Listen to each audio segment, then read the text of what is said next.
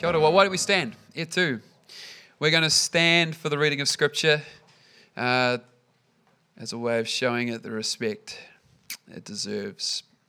So we're going to be reading today from Matthew 3:13 through to 17. So feel free to read along. Then Jesus went from Galilee to the Jordan River to be baptized by John. But John tried to talk him out of it. I am the one who needs to be baptized by you, he said. So why are you coming to me? But Jesus said, it should be done, for we must carry out all that God requires. So John agreed to baptize him. After his baptism, as Jesus came up out of the water, the heavens were opened, and he saw the Spirit of God descending like a dove and settling on him. And a voice from heaven said, this is my dearly loved Son, who brings me great joy. So with that reading, we've started the ministry of Jesus. Jesus then goes for 3 years to minister powerfully in all kinds of ways. And we could read the Gospels and see all of that. But we're going to go right to the end, to Matthew 28. And this is the bookending moment of Jesus' ministry. He's now finishing up that season, and he's leaving it to the disciples. He's tagging them in. And here are his words to the disciples that day. Verse 16, chapter 28. Then the 11 disciples left for Galilee, going to the mountain where Jesus had told them to go. When they saw him, they worshipped him, but some of them doubted. Jesus came and he told his disciples, I have been given all authority in heaven and on earth. Therefore go and make disciples of all the nations, baptizing them in the name of the Father and the Son and the Holy Spirit. Teach these new disciples to obey all the commands that I have given you. And be sure of this, I am with you always, even to the end of the age. Those are our readings for today. Grab a seat. Grab a seat. Thank you. Those are our texts for today. Jesus being baptized, and then Jesus telling the disciples to go. And part of their mission is that they too are to baptize those who are being trained in the way of Jesus. Now, we're doing a series called Sacramental, and we started last week, and we've been talking about sacraments. Now, if you're wondering what that is, if you missed last week, essentially it's this. We have some things that are physical things that we use as a community, as a church, part of our faith, physical things which convey to us a spiritual reality. We've taken of a sacrament already this morning. We've taken of the communion table, the wine and the juice, the wine or the juice and the bread, they are sacraments to us, okay? And so we're just talking about that here in our summer series as we're getting started in the year, while the long weekends are on, while people are coming and going. We're just trying to talk about this is something that we're doing, this is something we do all the time, and here's why, here's what that's all about, in case you've ever wondered. So if you're wondering, what's the communion thing about, and you missed last week, we talked about that last week. We started there. We spoke about dualism, we spoke about this bread and this wine, and we talked about what it represents. They're physical things. Bread, which represents Christ's body. Did you hear Gab say that this morning? She said, as we take the bread, this is Christ's body. And we drink the wine or the juice, and this is Christ's blood. These physical things call us into a spiritual waking up, a reality, a sensing, a seeing of something that we wouldn't have seen if we didn't take of those things. Here's what's interesting. We then sang a song which spoke of nothing but the blood of Jesus. Like we sang a song which kind of became a little bit sacramental as well. We sang a song which took us to that same story, that same moment for our spirit. But yet, if we didn't come to the table, we wouldn't have had that moment together by coming to the table, without coming to the table. That table drew us to these realities. That's what they do. And so when we come to the table, we encounter these sorts of things. This is what I taught on last week. I'm just catching up really quickly. The table gives us a moment of the hospitality of God, his provision that he's laid out for us. We do not earn it. It's just there for us to receive. We experience the forgiveness of God. We experience the sustenance of God. We experience the mission of God. This is what the table, the sacrament does as we take it together. So we're talking about sacraments while we're turning on the year. And today I want to shift us from that sacrament that we started at last week, and we're going to come across the table to this next one, water. Today we are talking about water and water baptism. And that's why the readings today were about Jesus being baptized and then Jesus telling his disciples, go and baptize in the name of the Father, the Son, and the Holy Spirit. Go and do this, continue this into history. So we're talking about that today. We're talking about the sacrament of baptism. So if we're talking about water, we should start with water. So let's begin by just sort of painting a bit of a picture from the scriptures about water. Like, why is water even something that we can consider? Why is it important? What does it even mean to have water involved in this? So when the scriptures open up in Genesis, we have the story of God creating the earth, the story of a creator who's creating. And in the opening poem, the opening story of the scriptures, we have these beautiful words as God is speaking and making. He's ordering chaos and nothingness into something, and he's giving it purpose. That is the guts of the story of the creation story. God is making and putting purpose into things. He's putting purpose into what he's making. And so while he's making each of these different days, he's making different things. On day 2, God spoke, sky in the middle of the waters, separate the water from water. God made sky. Now, if you're a first century Jew or an Israelite, you're handling the text, and that is the world that you experience. You don't know of a world where a satellite has gone out from the Earth's orbit and sent back a picture of a blue marble floating in the universe. Like, that's not how you see the world. You have not had that perspective. So they literally had this perspective that they were on this earth that was like a disc, and below and around them was water, above them was water, and the heavens were kind of this firmament in between, holding everything together. And so this is the way that you can see the story here unrolling as Genesis 1's narrative develops. So sky in the middle of the waters, separate the water from the water. God made sky. He separated the water under the sky from the water above the sky, and there it was. He named sky the heavens. It was evening. It was morning. Day 2. But there's still more water. God spoke, separate water beneath heaven, gather into one place, land, appear. And there it was. God named the land earth. He named the pooled water ocean. And God saw that it was good. And he goes on, he continues creating, eventually he creates mankind, makes mankind in his image. It's a fantastic image of the purpose that we have of being the people of God's image-bearing nature into the world, working with the creation that he has said is good. Capiche? God, the creator, created creation, and he called it good. I want you to note just what's going on here. The creator created creation. The creator created creation, and then he blessed it. He calls it good. He affirms it. He says it's good. It's right. The word here is actually shalom as well. It's this word that everything is as it should be. It's as it should be. It's right. It's performing as it's meant to. There's no brokenness in the story. There's nothing that's been misaligned yet. It's as it should be. So note that interaction. God, the creator, has created creation. So when we're talking about sacraments, so last week we spoke about dualism as one of the problems that we encounter when we start to work with these things. Dualism is our hangover from Platonic thought that the body and the soul are separate, and soul is better and body is bad. So we talked about that last week. I'm not going to recover that. What I just want to dip into today, a problem we encounter with sacrament, is something called it's called pantheism. And what pantheism is the belief that God dwells in the creation. Okay, so like in the English story, have you heard of these things called druids? So druids were pantheists. So they would go out and worship the trees or the rocks because God was in the trees or in the rocks. So I want you to notice that in the story of Yahweh, that's not who we're talking about. We're not talking about someone who's in the creation. We're talking about the creator who has created creation and called it good. It's different. It's different. Matter is good. Matter is blessed. Matter has been made. And this is the Hebrew worldview. The Hebrew worldview was that not of dualism, of spirit and body being separate and pushed away and one's better than the other. It was about unity. It was about the fact that God has blessed the matter around us for good, for us to work in, for us to use, for us to enjoy. It is actually a divine and holy and sacred thing for us to go into the ocean and enjoy swimming in it, if this is true. It's actually a beautiful thing for us to figure out how we can craft some boards and go out to some waves and put them on the waves and catch them in and ride, and that fills our soul with joy. It's good.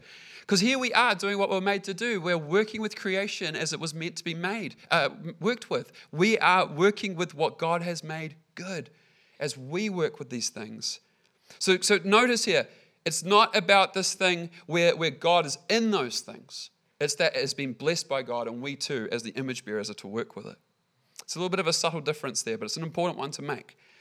Now, if we go back to the Hebrew worldview for a moment, this is the world that they were in. Do you see much water? Do you see much? See, they lived in a very parched land where there wasn't much water.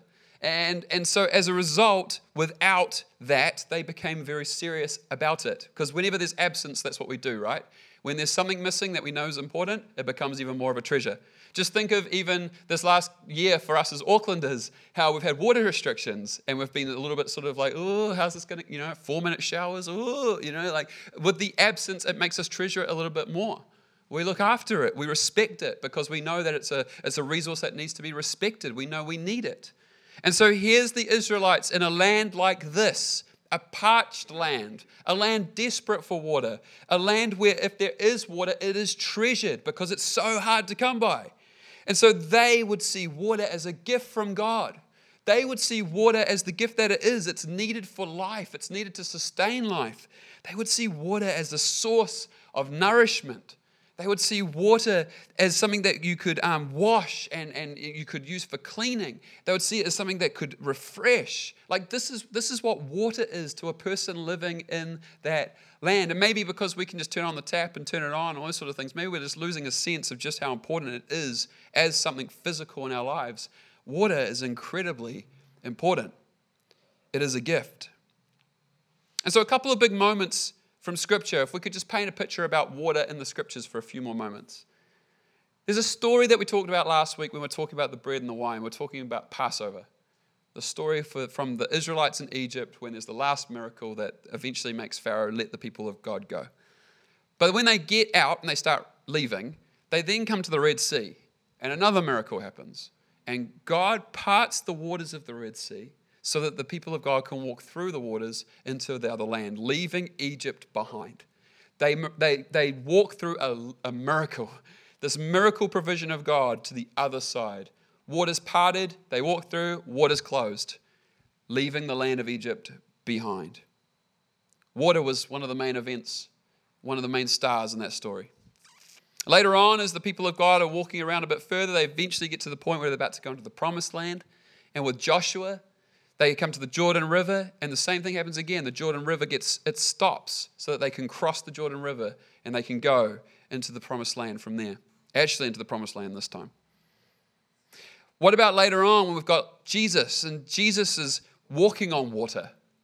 Or Jesus is with his disciples in a boat, and there's a storm, and he calms the storm. He turns the waves down. And the disciples in the boat with him that day, they say, "Who is this man?" Which is exactly the right response as you read that story. That's exactly what you're meant to ask. Who is this man that he can do that? And there's a Psalm 95, where it says, "You hold the control of the wind and the waves." And that's exactly the answer that's meant to plonk down into our minds at that point. He's the one who's like Yahweh, holding the wind and the waves. He does it. Oh my goodness. Or what about how Jesus, he works with water a little bit more, like the Samaritan woman. There's a woman who comes to the well that day. He meets her there. They're not really meant to actually be talking. And they get in this conversation, and they have this conversation about this metaphor to do with water, where Jesus says, well, with this water, you've come looking for water, but I give you living water. And it's this total like metaphorical moment meets reality, and it's very confusing. But at the end of the day, Jesus is using water to make a point.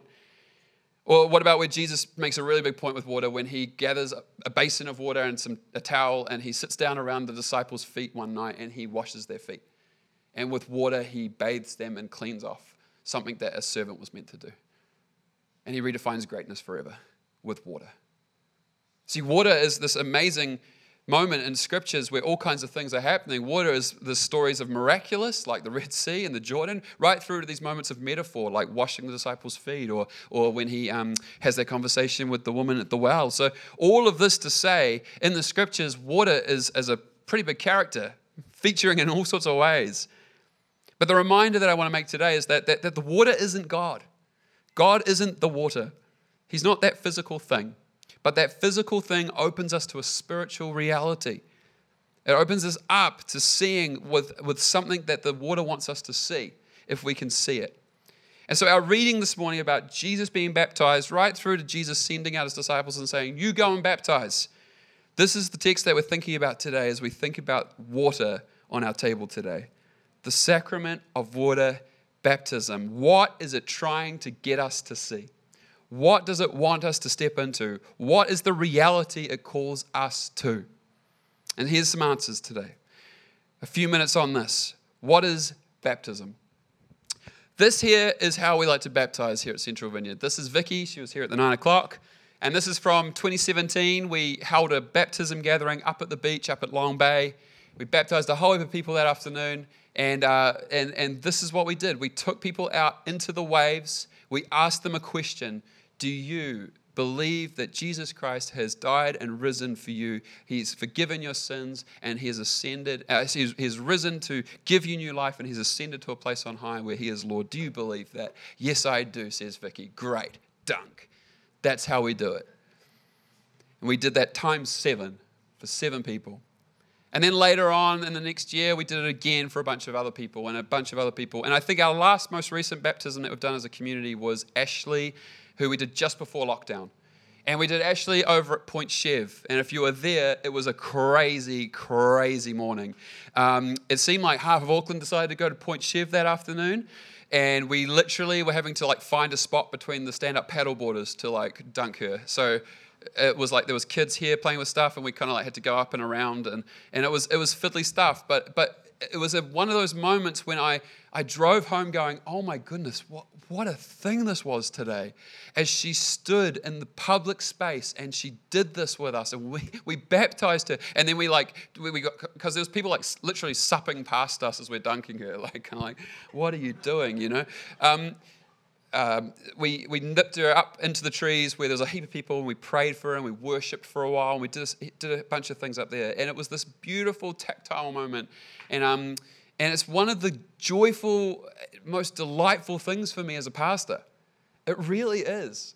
It's actually one of the most important things that I want to see happen in people's lives is this commitment that they take to do this moment of publicly declaring to the people around them, the community around them, I'm in. I get it. Jesus is Lord and I want in on that.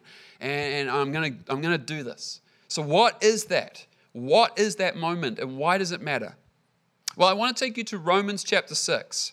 Because in Romans chapter 6, we see a little portrait of what baptism is all about quite clearly. So here it is. This is in the Message Bible. So this is the text that we go through with someone who wants to be baptized. We talk through this text with them. This is one of the teaching texts we use. It goes like this. So what do? Do we keep on sinning so that God can keep on forgiving? I should hope not. Because if we've left the country where sin is sovereign, how can we still live in our old house there? Or didn't you realize that we packed up and left there for good? This is what happened in baptism. When we went under the water, we left the old country of sin behind.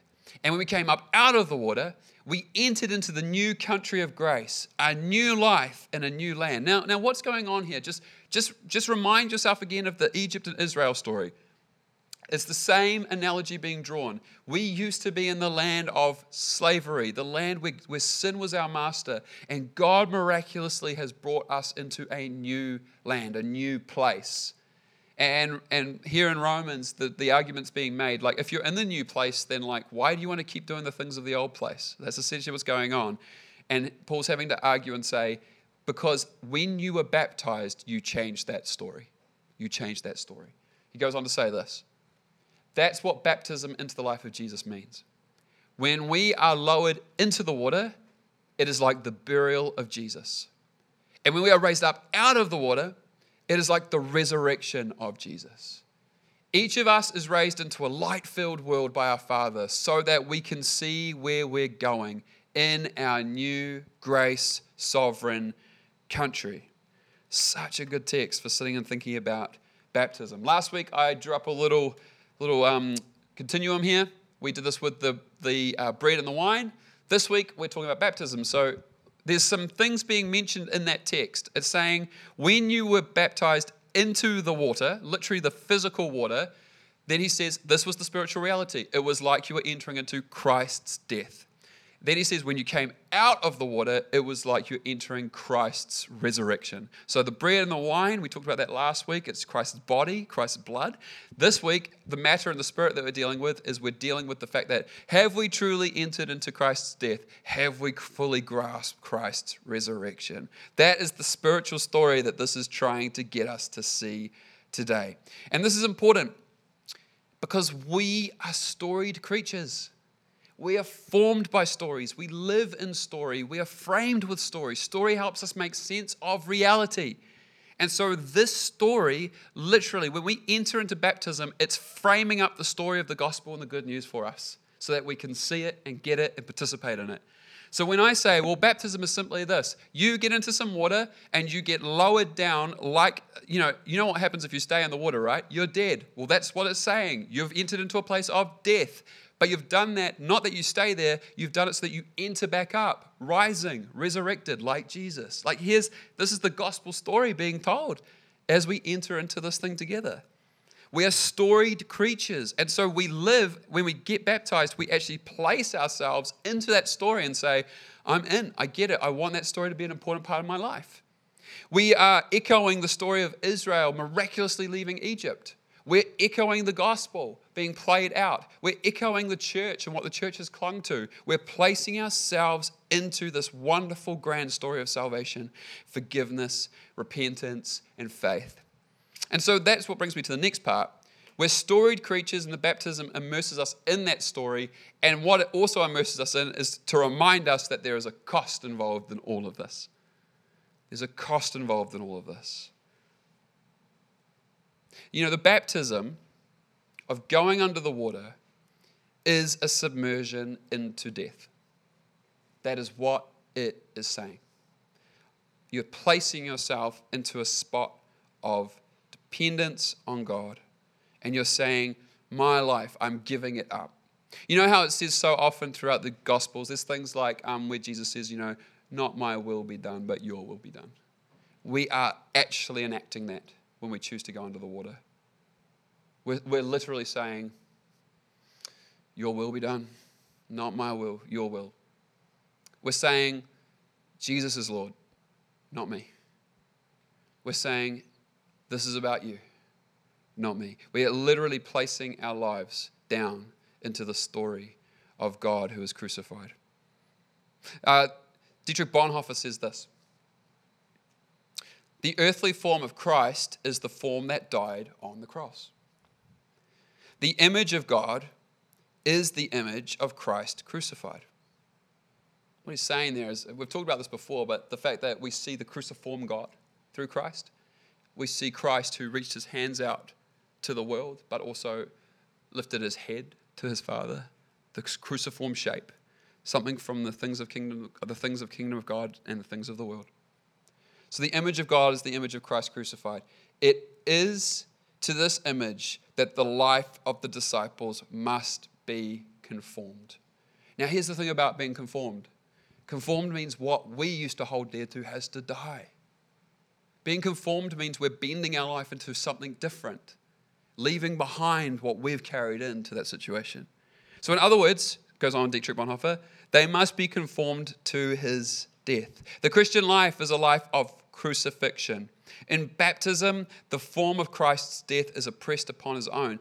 They are dead to the flesh and to sin. They are dead to the world, and the world is dead to them. Anybody living in the strength of Christ's baptism lives in the strength of Christ's death. That's Bonhoeffer from The Cost of Discipleship. You know, that story of death doesn't just end at the actual theoretical point of baptism. In the church story, in the history of the church, in the 1500s, we had something called the Reformation. And the Reformation was the split where basically in Europe, the reformers wanted to wrestle control out of the hands of the Roman Catholic Church. And part of that was that there was all these little different parts of the Reformation was there was different leaders of the Reformation who gathered different followings, and those followings were around theological things, or they were around various convictions. So you had people like Martin Luther, or you had people like John Calvin, and you had a person called Zwingli. Zwingli was someone who actually said, no, when we take the sacraments aren't actually sacraments, they're ordinances. And he did this whole thing around the fact that the bread and the wine and baptism and all this sort of stuff, no, they're just ordinances, they're just symbol, that's all they are. And as a result, he radicalized this idea that it's only by faith. And by faith is how everything happens, and all of this can go. Get rid of it. And that's why the reformers did what they did around Europe and around England. They literally stripped from churches the beauty of those churches, taking crosses, burning them, getting rid of things, because it was all being thrown out with the bathwater. Because faith was being injected into this whole new realm, anything physical was bad. And so they were getting rid of anything of beauty and anything that was representing that stuff. They totally swung the pendulum too far. Anyway, amongst that, there was a group of people called the Anabaptists. And here's the Anabaptists, if you haven't heard of them before. You might have heard of them through different stories of the church, but this is where they started. They started in the Reformation. And the way they started was a couple of guys were talking about this stuff, about Zwingli stuff and Luther's stuff. And they were like, you know how the Catholic Church baptizes us as infants? How can we be baptized as infants when we haven't made up our decision yet to actually follow Jesus? So technically, if we haven't really followed Jesus and counted the cost of what that is, we haven't made the call on that. So that baptism, that probably isn't legit, right? So we should probably baptize ourselves again. And so they did. They baptized each other. They literally baptized, wow. And they started to do this to other people, hundreds of people around their area. And so what happened is they got the nickname Anabaptist, another baptism, because they were literally baptizing people again, another baptism. So they were the people doing that. And the reformers, this is all political power and church power and all sort of stuff. They get like, you guys are heretics. That's wrong. And there's a bunch of reasons for that, which I'm not going to go into today. But essentially what happened is the reformers, because it was violent and ugly, it was not a nice time. It's not a nice moment of the church story. But what happened is the reformers started turning on the Anabaptists and saying, no, that's wrong. You can't do that. And so they started to kill the Anabaptists. And here's how they did it. They would tie them, like this picture, they would tie them up and they would throw them in rivers and they would drown them. And they would then say, there's your other baptism, there's your another baptism. And Anabaptist actually became a derogatory term for them because what was happening was they were dying by a third baptism, a drowning. And so this is where like the Puritan movement comes from. This is where the non-violence theology that a lot of us will have comes from. It comes from the Anabaptists. The Anabaptists lived the Sermon on the Mount very accurately as their theology. You know, they are incredibly important in our story as Christians in this land. There's a whole heap of Anabaptist ideas that we're trying to live as a community. And this is how they started. They started by standing up for a baptism that's legit, a baptism where people have decided, and they were being killed for it. And I say that to say this, just to remind us, this is costly, everything we're dealing with today. Baptism's not just a cute thing to like fill a couple of Sundays on the calendar of our year.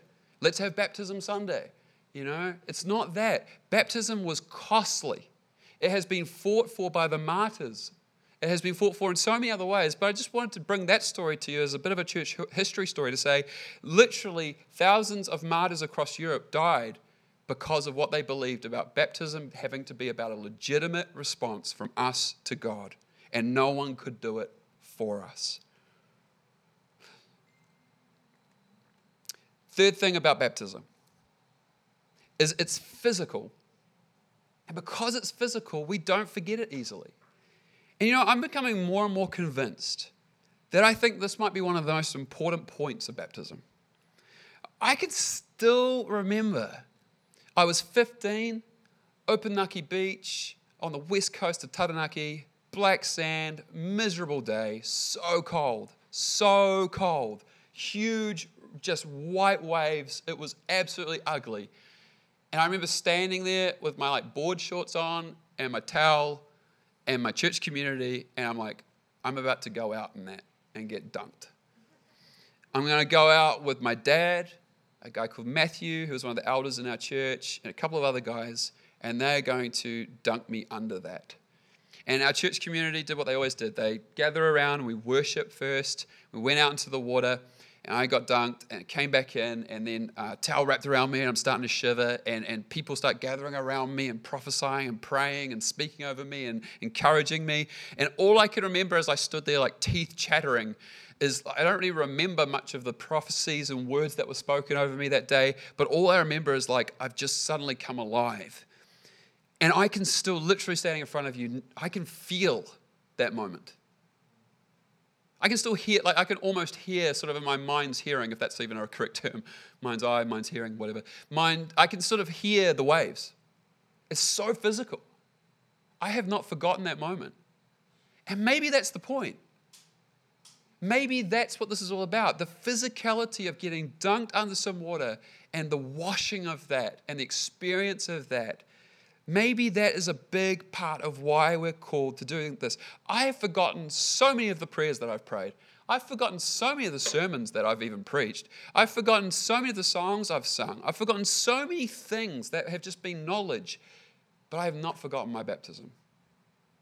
I have not forgotten the physicality of that moment. The other thing about it is I think we don't forget it just because it's weird. It's just weird. Like, I haven't forgotten Ashley's baptism because it was just so weird that day as we stood amongst so many people at Point Chev doing that. I just haven't forgotten it because it's weird. And I think that that's a bit like last week. We spoke about the bread and the wine, and we talked about how this is a meal that kind of only makes sense in this context. It actually kind of only works in this moment. That doesn't mean you can't have communion in other ways. You can. But just when we do it the way we do it, it's made to work here. And if it looks weird to other people, then so be it. And it's a bit like that with baptism. It's weird. Rachel Howard Evans says this: sometimes I think what the church needs most is to recover some of its weird. There's no sense in sending her through the makeover montage of the chick flick when she'll always be the strange, awkward girl who only gets invited to prom on a dare. In the ritual of baptism, our ancestors acted out the bizarre truth of the Christian identity. We are people who stand totally exposed before evil and death, and we declare them powerless against love. There's nothing normal about that. Rachel Howard Evans. You know, maybe this physical and weird thing we do is just another moment to jolt us into reality in amongst a world where there's a lot of just normal, mundane, autopilot kind of things. Maybe it's meant to prick us into a reality that we will not forget for a lifetime. Which brings me to my last little point today. This moment, baptism, it creates a point for us to live our resurrection life from. And if you could remember anything from me today, if you could just remember one thing about this baptism talk that we're doing today, I'd love you to remember this. You don't stay under the water. You don't stay under the water. You come back up. If you only went under, that's only half the story being told. You come up. You come up. You come up into God's resurrected life for you right now. You enter it. You live it from there. You know, we must not forsake our baptism. We must not turn from the point in which it has set us off on. We must live with integrity to that moment. We must not live in the opposite direction of it. We will fail, all the time. Like grace for our failings. But still the intention must be we live with faithfulness to that moment of that day when we got on the water and we came out as the resurrected person. And this is a marker in our lives saying, I am a different person now. And so I want to take you back to Romans just for one little last bit. Later on, this is what Paul says. It means you must not give sin a vote in the way that you conduct your lives. Don't give it the time of day. Don't even run little errands that are connected with that old way of life. Throw yourselves wholeheartedly and full time. Remember, you've been raised from the dead into God's way of doing things. Sin can't tell you how to live. After all, you're not living under that old tyranny any longer. You're living in the freedom of God. You know, the analogy I used this morning, I just want to use it again, is this. I think so many of us get baptized and we dry up and then we kind of go about our day and we're like, yeah, I did that back there. But actually, Christian baptism is to walk around in the belief and the understanding that you're still drenched wet. And you're still walking around dripping. Days and months and years after the occurrence of that day.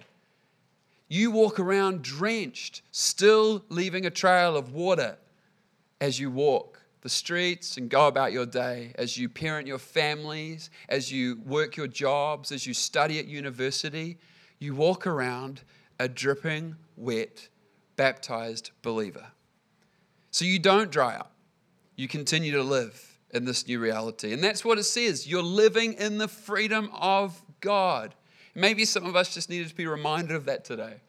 That yes, it may have been years ago, may have been a long time ago since you were baptized. I want to say to you today really clearly, you're still wet. You're still wet. It is still good. And you must live from that point into the rest of your reality of this life. Having encountered that, knowing that, and understanding that, and letting that reframe everything. And so, let's finish up. If you have not been baptized, if that's not something you've done, if that's not something that you have organized, we'd love to be part of that with you. And as I said earlier, one of the big things that we love to do in this community is we love to make it special for you. We want to make it something that you'll remember. And so here's kind of what the usual format is. You pick a date and a beach, and we check the water quality of that beach. Very important. Make sure that you can swim in it. Make sure that it's not going to make you sick. We go to that beach, you call a bunch of friends that you want to be there, your family, your whānau. We let the church know and say, this person's getting baptized on this day at this place, and you should come along after church to it.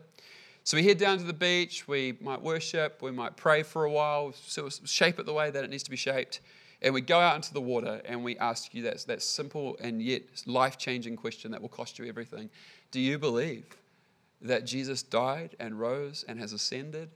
That he has paid for your sins, that he has forgiven you, that he wants to live life as your Lord and Savior, and that he ascends on high. He's in a place of being the king on the throne. Do you want to live your life in that story? Yes, I do. Great. It's just such a superb moment. I told you before, it's one of my favorite things as a pastor, and it is. It is. So if you want to be baptized, if you're ready for that, if you want to start to figure that out, then come and talk to me, talk to Rob, who was worship leading this morning, talk to Gab, who led us in communion, talk to Alicia, just talk to someone that looks like they know what they're sort of remotely doing around here in some kind of way. And if you have been baptized, I want to remind you today that you need to go into this world and you still need to live drenched in the reality of what that was. You don't leave it behind.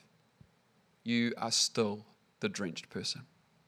So why don't you stand? And today's benediction is, may you live this week drenched from the waters of your baptism. Let me pray for you. And go and enjoy your Sunday afternoon. May it be a Sabbath. May it be restful. May it be delightful. And may this moment of worship today be something that has helped to connect you with God. May that continue. So let me pray.